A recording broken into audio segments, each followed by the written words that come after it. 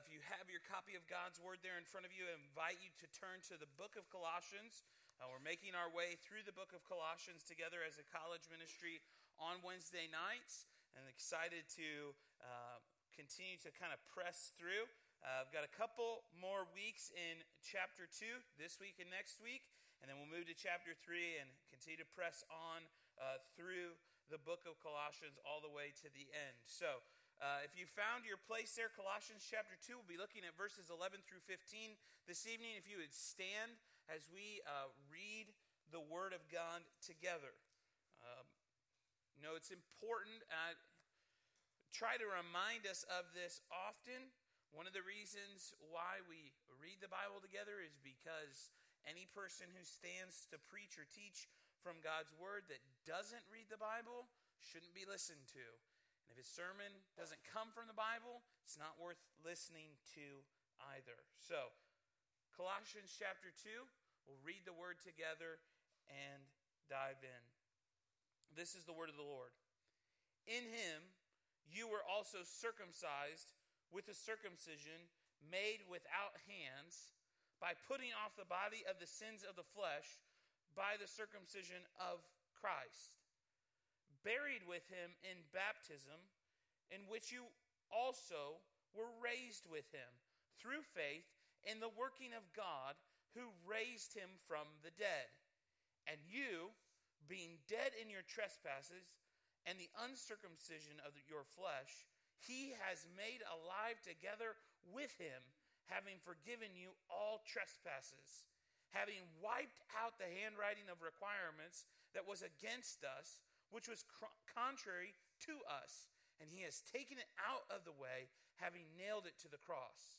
Having disarmed principalities and powers, he made a public spectacle of them, triumphing over them in it. Praise God that he has done this. And this has been the word of the Lord, and thankful that he preserved it so that we can rejoice in reading it together. Let's pray tonight. Father, we come before you humble and aware of our need to read your word, to sing to you, to gather together in community. And Father, we come before you yet again on another Wednesday night, asking that you would meet with us and that you would minister to us from your word.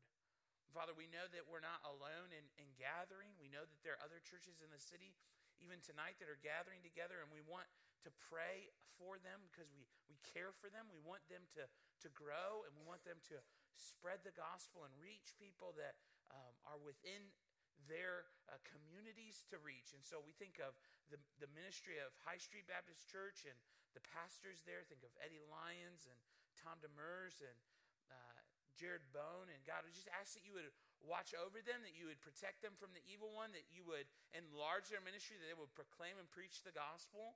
And we think of Second Baptist tonight and just the difficulty and some of the trials that they're working through and trying to call a new pastor, God. We just ask that you would bring the right man to our city who would help us in reaching people in Springfield and around the world for you and with the gospel. And Father, we are also keenly aware tonight. We've already prayed for our missionaries, but we're keenly aware that there are people who have never heard the message of the gospel. We think of the Fulani people in Senegal and the Kurds in Turkey. God, I don't know what my life would look like apart from hearing the gospel and repenting of my sins and trusting in you alone for salvation. God, I don't even want to imagine it, but tonight, in a real way, we don't have to imagine what it would be like for those people, for they've never heard the actual message of the gospel. So we ask that if you would see fit to raise up missionaries from our college ministry, from our church, to reach them, and even if it's not from here, that you would raise up missionaries to take the gospel to those people. And then, Father, as we turn our attention to your word tonight, we pray that it would cut on us, that it would show us who we truly are and who you truly are, and why you are far greater than we could ever be without you.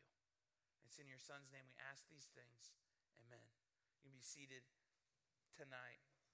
In 1965, the Rolling Stones debuted one of their most famous songs under the title of the word satisfaction. Shane and Stacy Johansson were probably there when it happened, singing along that they too can't get no satisfaction. And despite the grammatical errors that run throughout it, the song has an enduring legacy. In fact, a few years ago, celebrated 50 years of enduring. And you have to recognize that in the world of rock and roll music, the fact that your song is still being sung 50 years after you wrote it is a pretty good way to live. But the song focuses on the fact that in every area of life that Mick Jagger apparently can't get any satisfaction, whether it's with girls, whether it's in jobs, whether it's in society at large. It's just ironic because he's part of the Rolling Stones. So the irony is kind of lost on the audience as they're singing it, that here's a rock and roll band that's incredibly famous talking about not being able to get any satisfaction in life. But I think if we were to be honest, there are a lot of Christians who tonight would find themselves singing a similar tune. College students, young adults, even more so. That life isn't supposed to be like this. Or this isn't where I thought I would be right now in my life. I didn't think things are going to turn out this way. He didn't turn out to be the guy. She wasn't the girl. School's way more expensive than anyone told me it was going to be. And they didn't tell me how long I was going to have to be here. Or nobody told me how hard it was going to be to get a real job. And your tune tonight might be, for all intents and purposes, I'm not satisfied with this life. I think Christians are surprisingly susceptible to saying that. And I think a lot of the times the reason why that happens is because we're looking for something to satisfy us other than Jesus Christ. That as Christians, our eyes have drifted from what they're supposed to be focused on. Now, this isn't to diminish suffering or to say that if you're going through something difficult, that's not going to come with life. This is the opposite of a health and wealth, name it and claim it type of theology. But I think a lot of us are tempted to grumble about where we might be in life. See, this is what drives at the heart of the Colossian heresy. We find ourselves with these combating these Colossian heretics, and we're not careful, we can lose our way, right? We do this over and over throughout weeks, and we may forget that these Colossian heretics are promoting this kind of Gnostic, deeper, higher life type of understanding of who Christ is. And they're going to elevate spiritual rituals and practices to places where they're not supposed to be. And if we're not careful, we can fall into the same exact boat of finding or trying to find our satisfaction spiritually in practicing something other than what the Bible teaches, or taking a biblical practice and elevating it to a wrong place. Legalists do this all the time. They find their satisfaction not in the message of the gospel of Jesus Christ, but in their ability to keep and create rules to make them feel better than everybody else. I wore a coat and a tie. He didn't. Therefore, I'm better. I didn't go see that movie. I don't go see any movies. I'm better. I read 8 chapters of the Bible. I don't even know that person reads the Bible. I'm better. So there's a temptation to elevate certain types of spiritual practices to levels that the Bible never intends them to be, to try and get satisfaction of what it means to be a Christian. And then there's the other way. I like to call them the guys who are big on Christian liberty. Like, because of Christ, I can act like the world. If you're not being cool and whatever is in the moment popular inside the world, do you even know Christ? Because Christ has given you the freedom to do this. You see this all the time. You're tempted all the time to believe, hey, who cares if we go and watch this? Who cares if we go and do this. Who cares if we drink this or smoke this? I'm in Christ and I have the freedom to do it. And the pendulum swings the other direction.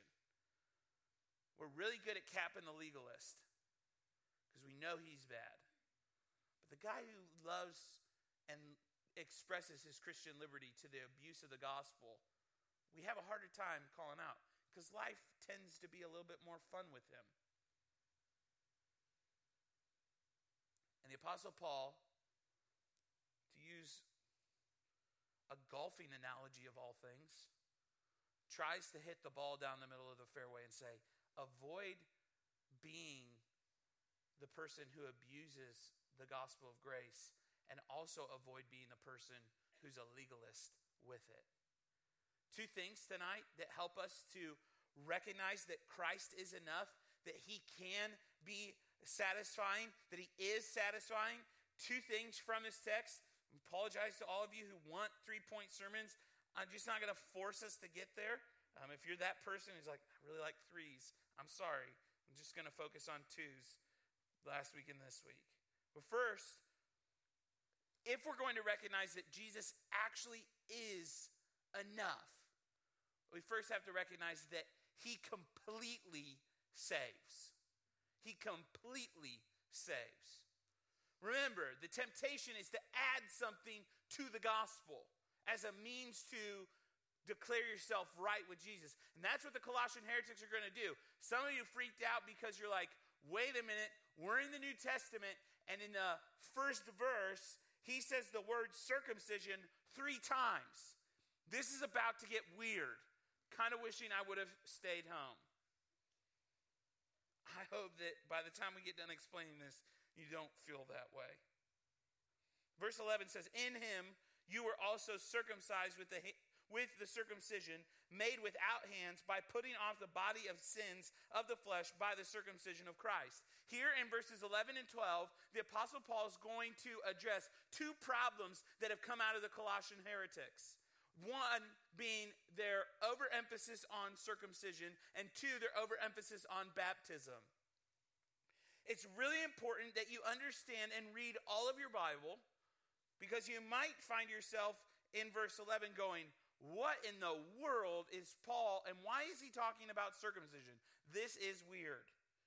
We remember when we read the Old Testament that part of coming into God's covenant family, the necessary requirement for a Gentile to come into the covenant family of God in the Old Testament was through the means of worshiping Yahweh alone and circumcision. And here these Colossian heretics are bringing it back up saying, hey, look, like if it's good enough for the Old Testament, it's good enough for you and you must do it here. So you've got these Gentile believers all freaking out. Like, we got to do what?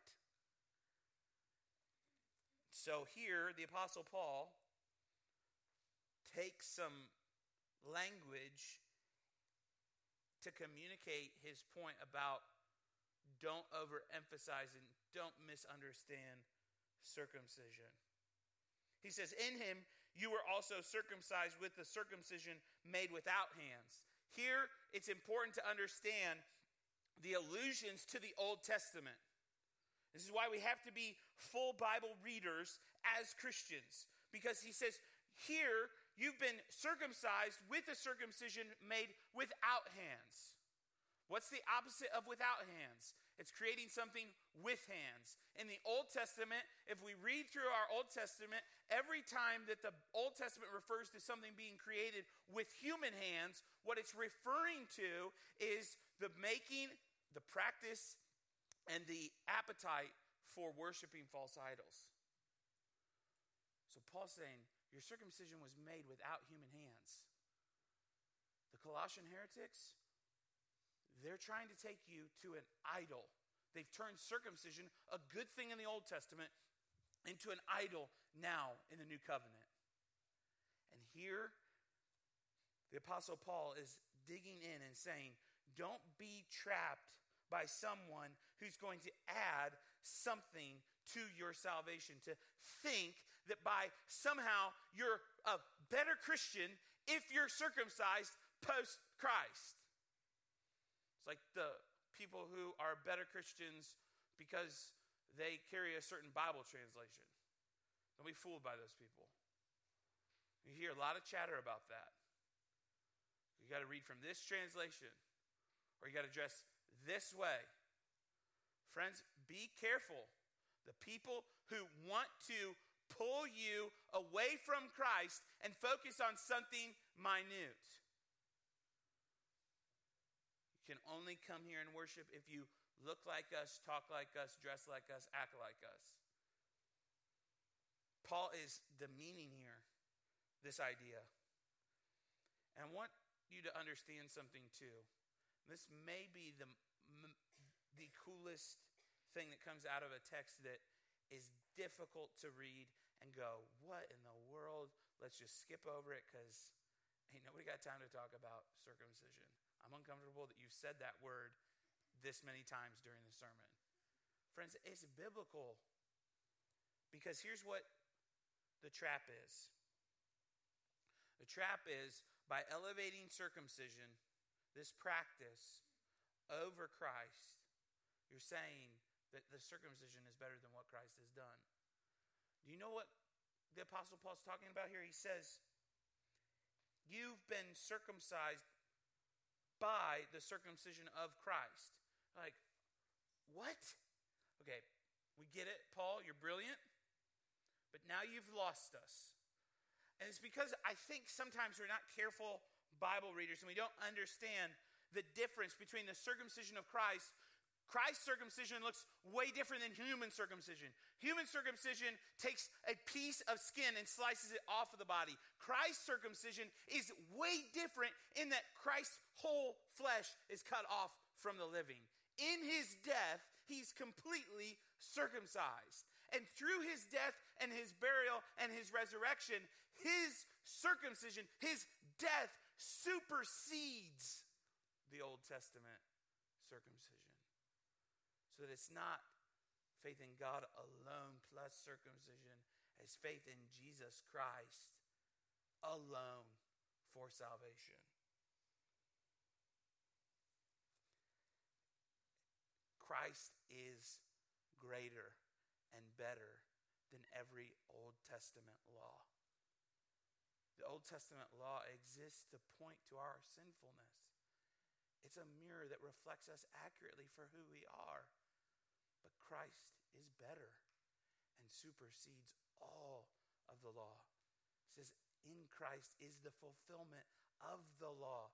Everything that is lacking in the law to save you is fulfilled in Christ.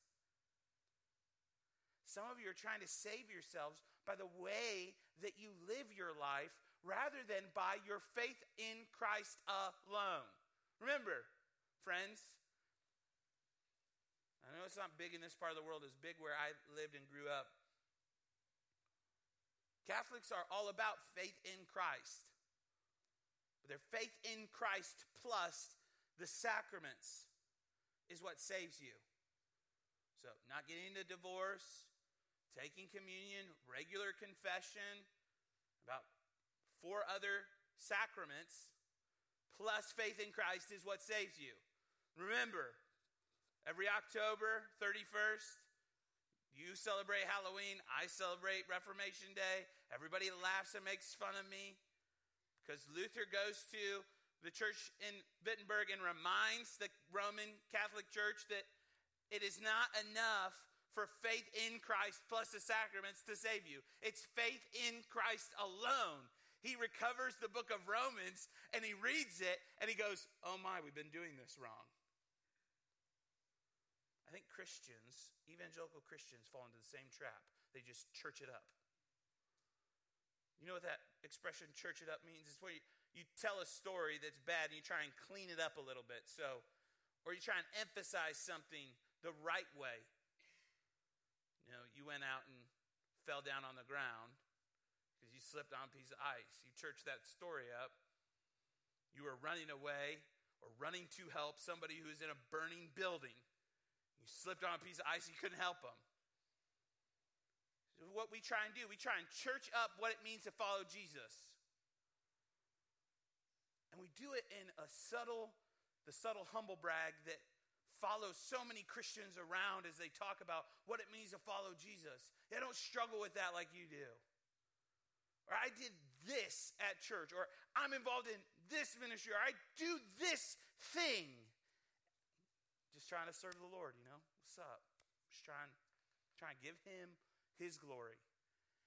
And in our ways of promoting our own hearts and promoting our own religious activities, we look more like the Colossian heretics, or God help us, the Pharisees and the Sadducees, who are debating about how far you can go on the Sabbath, or debating about what you can do with food on the Sabbath with Jesus. And Jesus reminds them, I didn't come to abolish the law. I came to fulfill it. You need to find your fulfillment in me. And their response is, crucify him. And it's amazing because I think the same thing happens in churches today.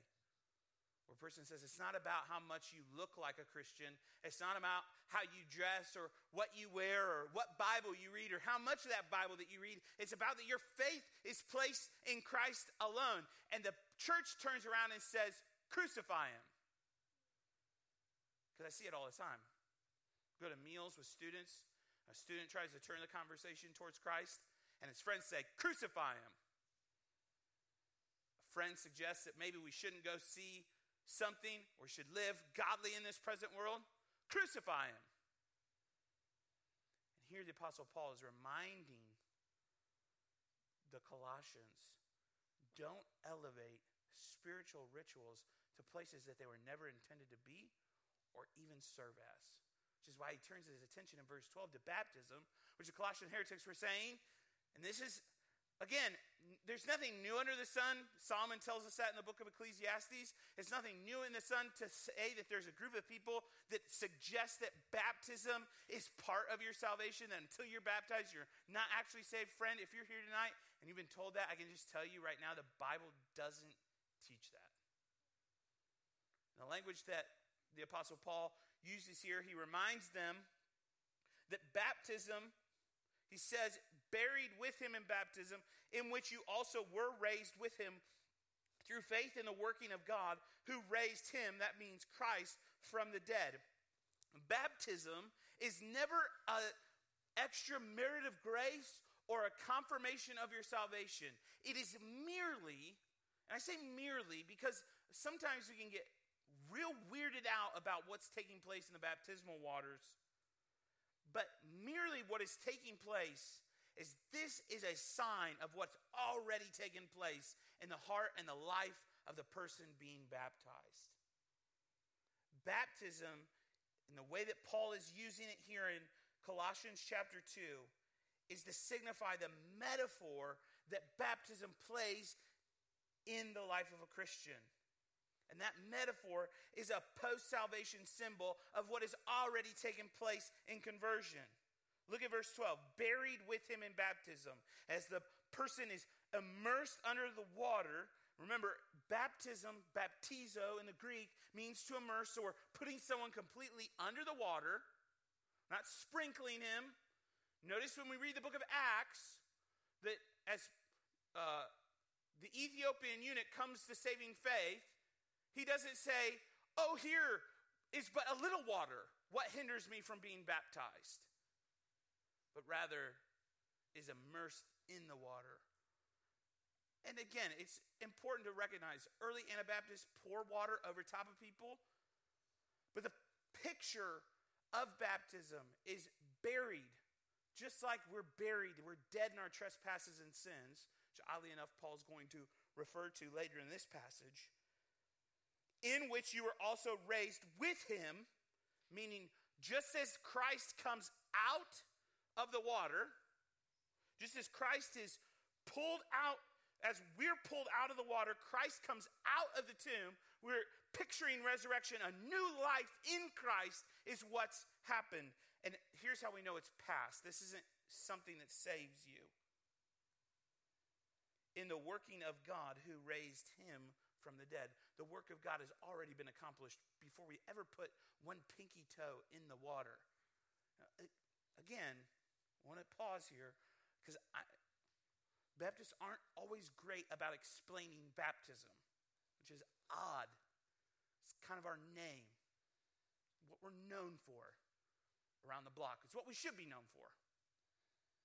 As we put someone in the water, what we are saying is this person has testified to the fact of their knowledge of Christ in repentance and faith. And this is an outward sign of an inward change, which means nothing saving takes place in that baptismal water. But it also means that it is possible for someone to get into the water, to go under the water, come up out of the water, and be just a wet sinner, unregenerate. I think a lot of times we think, well, they professed Christ, and they're baptized, they must be saved. Friends, this is incredibly important why we ask our friends to tell us how they came to know Christ, for them to share their testimonies with us, for us merely not to just take someone at their word and go, okay, let's take them up there and dunk them underwater. Because friends, what a tragedy. And I want to say this with the utmost sincerity right now. What a tragedy to give someone false assurance of conversion because we've merely gotten them wet. It's also important not to elevate that spiritual practice above and say something saving is happening here.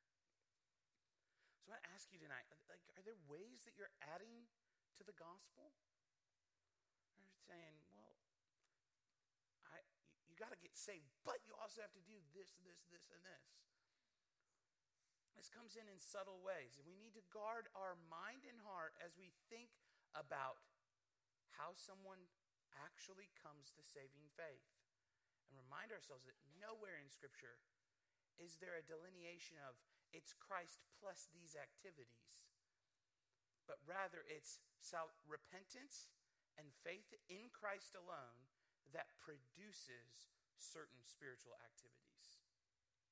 That fruit is the production of a regenerate heart, not the requirement of one.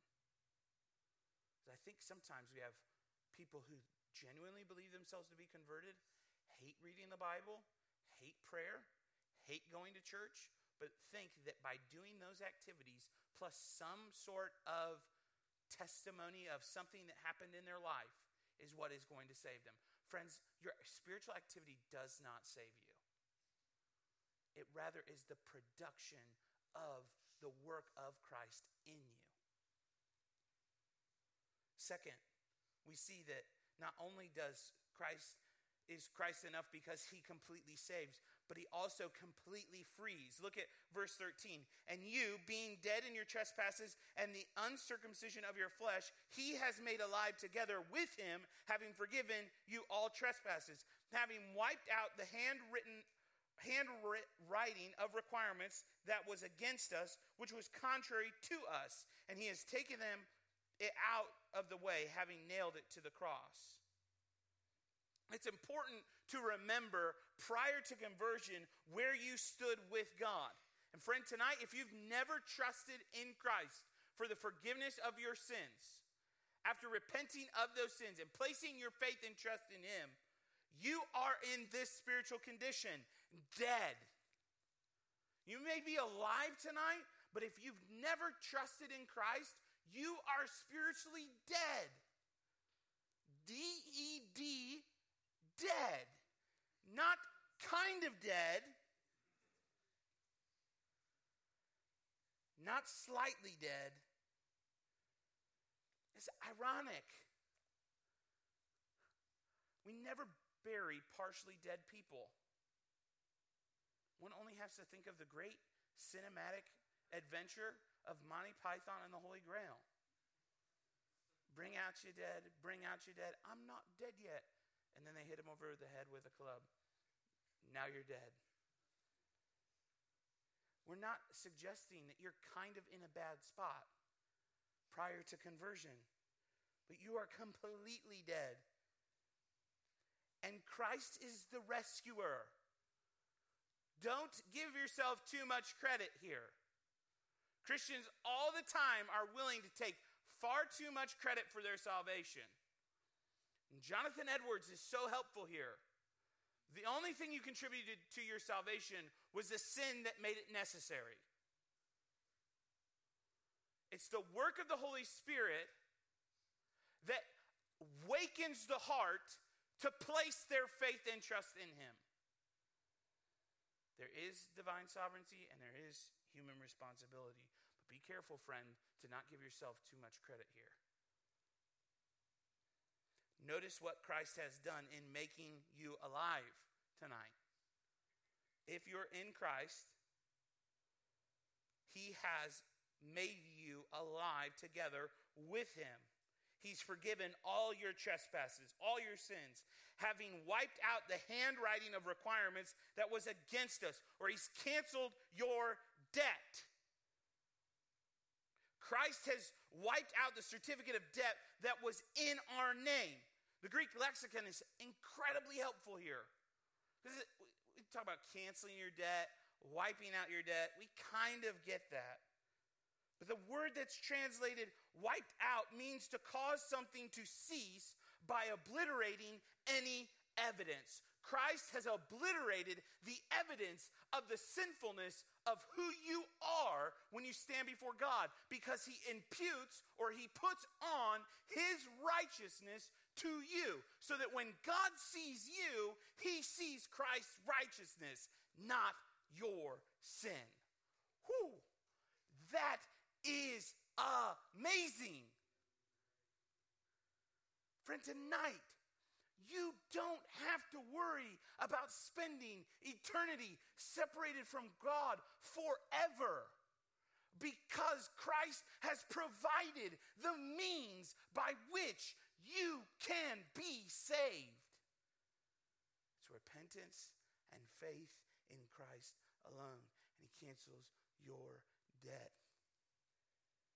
He has taken it out of the way. He's taken it out of the way. He's taken it far away. He's nailed it to the cross. You know, hymns have fallen on bad time, unfortunately. For whatever reason, our generation is inclined to believe that we're smarter than the people who came ahead of us and have served the church for 300 years. I just want to remind you of a line from a Horatio Spafford hymn tonight. You may go, who? Who cares? Listen to the words. My sin, oh the bliss of this glorious thought. My sin, not in part, but the whole, is nailed to the cross, and I bear it no more. Praise the Lord, oh my soul. If you're in Christ tonight, he has taken your sin debt. He's nailed it to the cross. He dies, he's buried, he rises again to forgive you of that sin. And your sins are forgotten. When Satan comes along and he brings up that memory, you say, no,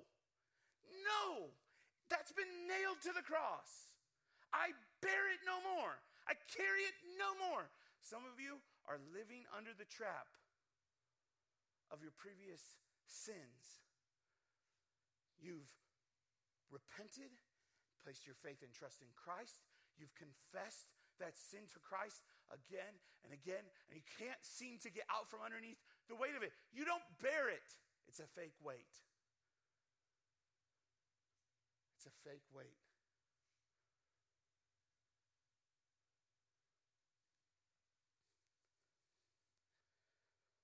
This particular text is incredibly encouraging, because I think we're discouraged by the sin that easily besets us. We're not discouraged because we keep falling into the sin. We're discouraged by the guilt that comes with it. Friends, we need to turn our discouragement away from the guilt to the actual sin, put it to death, and rest in Christ alone. Because here's the greatest news from tonight. Verse 15. Having disarmed principalities and powers, he made a public spectacle of them, triumphing, wow, that word is hard tonight, over them in it. He's triumphed. He's greater. He's vanquished it. Remember, friends, Christ is there with Pilate. Pilate says, I find no fault in this man. What would you have me to do? And the people cry out, crucify him. And Pilate says, I can't believe you want to crucify him. He goes over to a water basin, washes his hands, and he says, to symbolically say, his blood is not going to be on my hands. And they send him up to Golgotha's hill, where the people have cried, crucify him, crucify him, crucify him. Unless you think you're holier than thou, that you are Johnny Super Christian, who in the moment would have come out on the stage and cried for Christ's innocence, friend, you would have been in the crowd alongside of me, yelling out, crucify him. We have a temptation to think of ourselves wrongly in the biblical text. So up Golgotha's hill he goes. On a cross, he's laid out. Nail-pierced hands, nail-pierced feet. Up he goes to die. About the 12th hour, the sun goes dark, the ground shakes. Christ yells out, Eli, Eli, lama sabachthani. My God, why have you forsaken me? And then gives up the ghost, meaning he dies. And in that moment, all the principalities and the powers and the evil rulers of the day and Satan and all the people rejoice because they've finished him.